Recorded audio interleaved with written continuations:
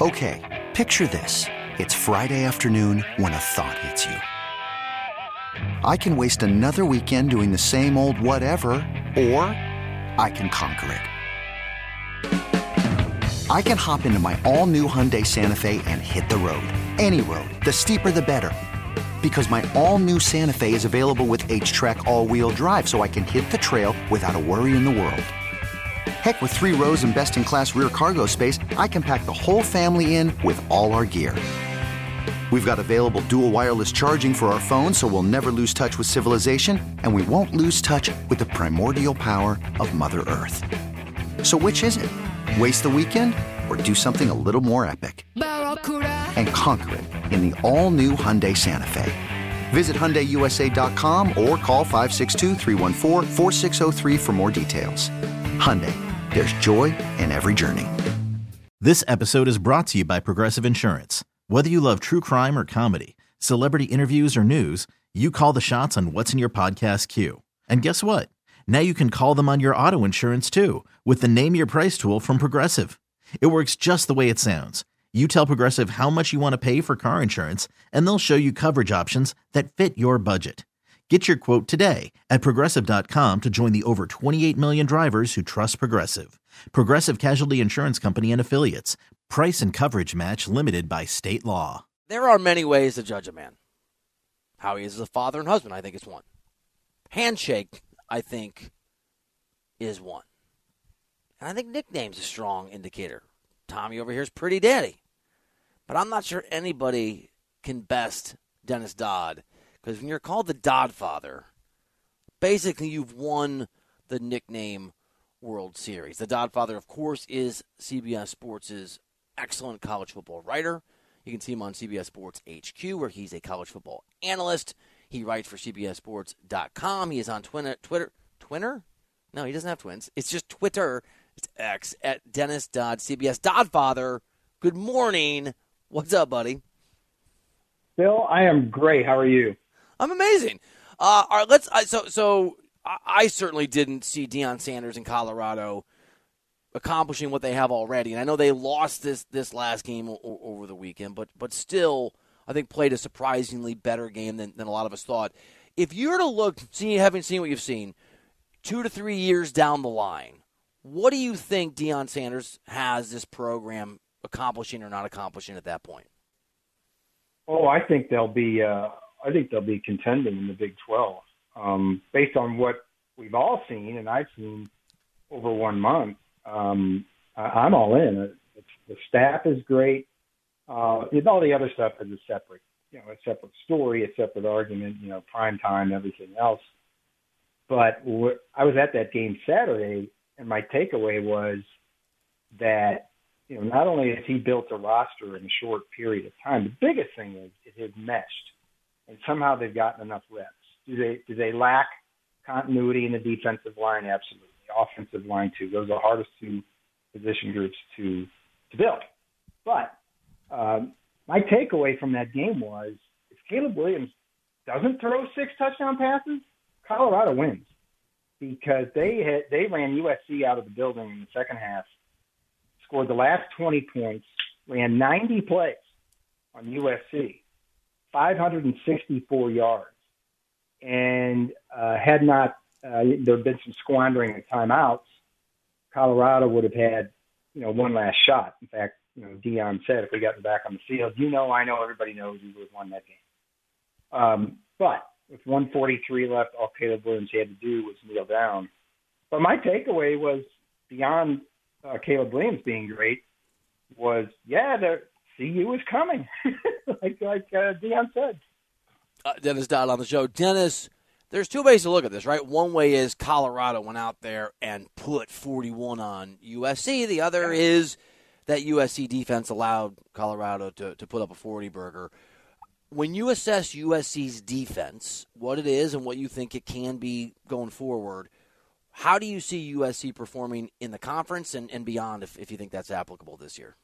Well, that's one of the reasons I said that Caleb Williams saved the day. He needed to throw 6 touchdown passes because, to me, it's the same issues. And after Saturday, Alex Grinch, the defense, when they're going to get wasn't going to get even at the championship level. But these days, all you have to have is an average defense to play for a championship. I think we've seen that time after time in the college football era. You don't have to be great. TCU outscored everybody last year to get to the championship game. And this is what USC is to me right now. They're TCU with more talent. And because they have more talent, they shouldn't be having to outscore everybody. They should be able to shut somebody down and get Caleb Williams off the field where he doesn't have to, go out there and play every game down the wire. And I know this is the first real opponent USC has played. You know what I'm saying? Because it's going to be a lot tougher in the Pac-12, which is the best conference in the country this year. So that's it. They have to show, progress on the defensive side to be considered for Lincoln Riley in the short term to be considered a success and get them to the next level.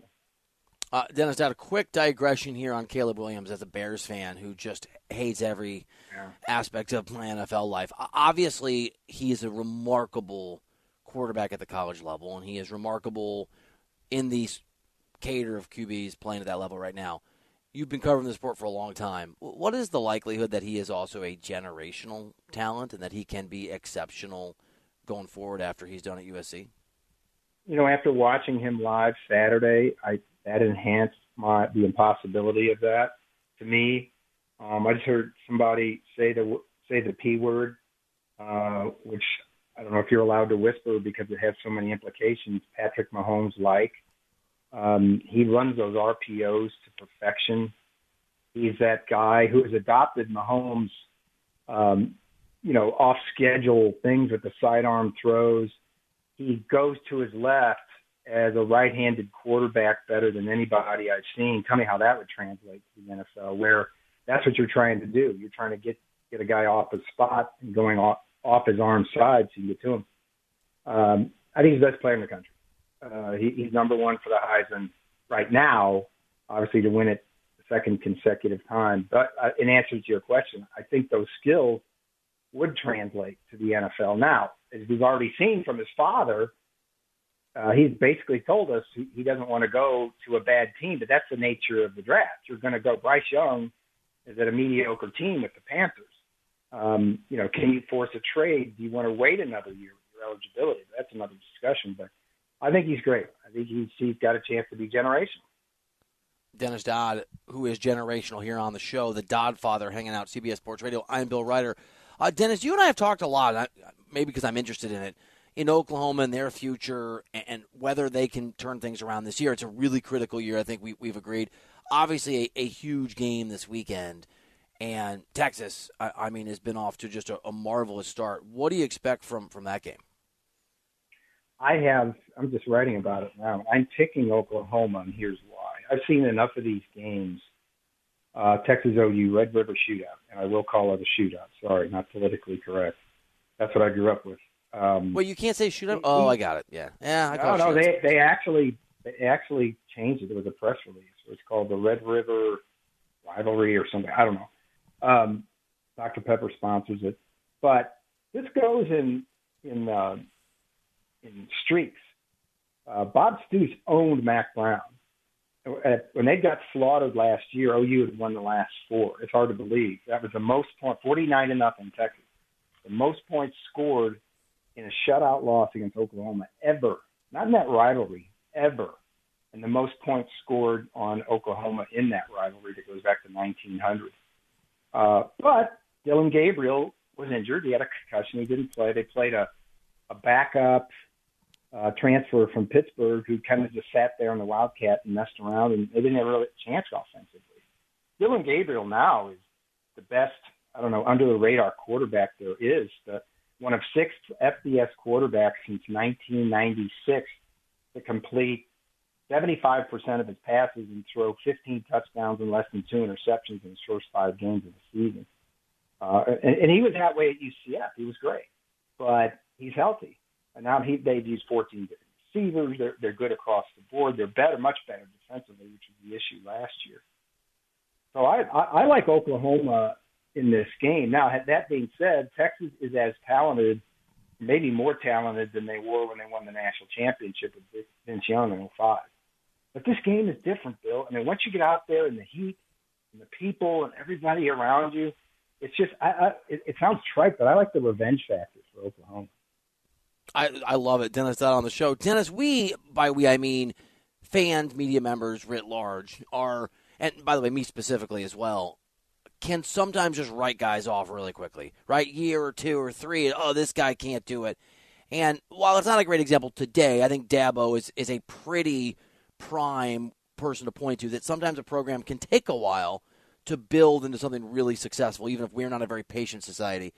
What is the likelihood that Brent Venables can be, in a few years, really celebrated? And the concerns, I think legitimate concerns, that maybe he wasn't the guy when Lincoln Riley left, were misplaced, and he just needed that rarest of thing in college football all the time. Yeah, here's the difference, and I used this in the offseason. Both Billy Napier and Brent Venables were 6 and 7 last year. Did not sit well at the locals. We know that, right? Billy Napier, because of the way Florida is structured in a lot of ways, is more likely to be given 4 years to fix it than Brent Venables was at Oklahoma. They went 6 and 7 with a first-time head coach, same as Billy Napier. But what stuck in the minds of those Oklahoma fans was worst season since whatever it was, 98. You know who did coach in 98? The infamous John Blake, who put together the worst 3-year run of Oklahoma football in its history in the mid-90s. And it was summarily fired. And so that was immediate. Is this guy the next John Blake? I hate to say that. That was the thinking by some. Now he's turned it around. Obviously, a healthy Dylan Gabriel. They've got more players in place. He's recruited really, really well. And maybe it was just that, okay, this is what head coaching is like, and get everything in a row. And I met him last May of 22 at the Fiesta Summit in Phoenix. And we sat down for about 35 minutes. And I said, do you have a plan, a vague plan for migrating to the SEC? He pulled out a binder that was 6 inches thick. He didn't show me what was in it, but he said, yeah, we're starting. And so that ought to tell you his level of organization, so what they had to have, recruiting, facilities-wise, everything else. So I think he's turned it around in the short term. Now, in the SEC, we'll see. Texas and Oklahoma are, I don't know, pick your number, the 4th and 5th best programs in that league in any given year. I don't know. I mean, 5th or 6th, I don't know. So we'll see. It's gone really well for my Missouri Tigers being over there. That's sarcasm. Dennis Dodd, who is in, or at least from Kansas City. I won't speak to where you are now, but lives in Kansas City, where I used to on the show. Dennis, let's end with a broad question. The SEC, how do you think it plays out this year in terms of teams that maybe have not gotten out to the raging start that they'd hoped for, they can still compete, or teams that you think are going to fade? And put Alabama where you think they fit as this season plays out. It's one of the biggest reasons the SEC is down. Let's all agree to that. We all agree it's down. Alabama's not Alabama, despite where they are today. Looks like they're figuring it out offensively after the Mississippi State game. Georgia is really a shadow of itself. The issue being they won't come up against anyone significant after Kentucky until I think Tennessee in November 11th or 18th. But they're down. They're 95th in sacks, I think 78th in rushing. Georgia, 78th in rushing, below average. So the league is down. How will it play out? I think the West is fascinating. Who's going to win the West? I thought it was going to be LSU, but they've already lost twice, and they were humiliated by Ole Miss defensively. They're 117th in the country. If Jimbo wins this week, Alabama's out of the playoff race, and he becomes, going from the hot seat to the first former Saban assistant to beat him twice. I think Georgia's still the favorite, but Bill, would anybody be surprised a lot if Kentucky won this week at Georgia? I wouldn't, because they're structured to win. They don't turn it over. They've got Ray Davis as Vanderbilt transferred the tailback, so they can keep hold of the ball. They're pretty good, and Georgia isn't. They might be by the end of the year, but I think to sum it all up, it may be an off year, and the SEC gets only one team in the college football playoff.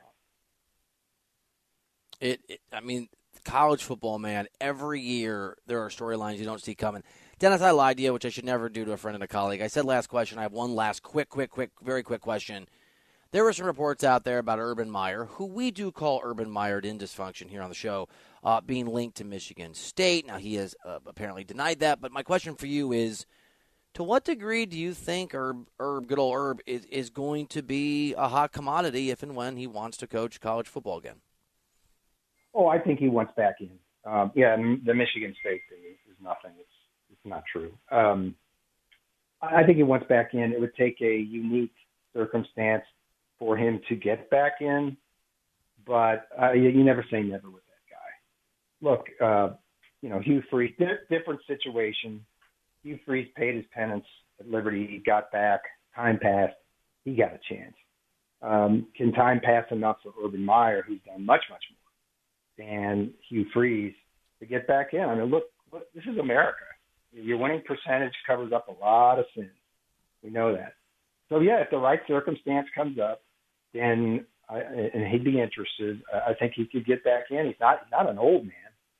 Still relatively young. He's in his mid-50s still, maybe late 50s. I don't know. But I think he could be back in. It's an imperfect comparison I'm going to make the point, but obviously Saban did not succeed with Miami, went to Alabama. Things were fine. Do you think it's a sure thing or close to it that Urban Meyer still has it if it's at the college football level? I'm sorry, he has what? I'm sorry. It just that he can be a great. Oh, he has it. Oh, yeah. He has it. It all capital. I tried to stress the it, so it didn't work. Like that. I mean, there've been documentaries, multiples, about him unraveling, about his players, what happened to them at Florida, the Jaguars thing. But aside from the Jaguars, he's won. And again, all it takes is one president and one AD to say, yeah, guys won 2 national championships. Absolutely. I guess my point is I don't think he's radioactive. And maybe that sounds crass. Doesn't mean I think he's not radioactive, but I don't think he has that red star on, you know what I mean? That would keep him from getting hired someplace else. It may take him to sit there and go, well, yeah, maybe the Mountain West or maybe something like that. By the way, this gave me a great idea. The Mountain West is going to, in the new playoffs, is basically going to be grandfathered a playoff spot every year the way it's structured. So that makes that conference the best group of 5 by far that's out there. So maybe that's his entree back in. Because he started, don't forget, I think, at Colorado State way back when. That is a really good point. That is good stuff. Dennis Dodd, my friend, as always, pal, I know it's a super busy time. Thank you for jumping on and talking a bunch of interesting college football topics with us. Bill, I love it. Thanks. Okay, picture this. It's Friday afternoon when a thought hits you. I can spend another weekend doing the same old whatever, or I can hop into my all-new Hyundai Santa Fe and hit the road. With available H-Track all-wheel drive and 3-row seating, my whole family can head deep into the wild. Conquer the weekend in the all-new Hyundai Santa Fe. Visit HyundaiUSA.com or call 562-314-4603 for more details. Hyundai, there's joy in every journey. This episode is brought to you by Progressive Insurance. Whether you love true crime or comedy, celebrity interviews or news, you call the shots on what's in your podcast queue. And guess what? Now you can call them on your auto insurance too with the Name Your Price tool from Progressive. It works just the way it sounds. You tell Progressive how much you want to pay for car insurance, and they'll show you coverage options that fit your budget. Get your quote today at Progressive.com to join the over 28 million drivers who trust Progressive. Progressive Casualty Insurance Company and Affiliates. Price and coverage match limited by state law. Hey everyone, Boomer Esiason here. The NFL draft is behind us and your favorite team is now gearing up for week number 1. The free Odyssey app puts you right in the middle of the pro football conversation with the biggest sports radio stations from across the country. The local voices who know your team the best, giving you their unfiltered takes on the current state of your squad. It's always football season right here on the free Odyssey app.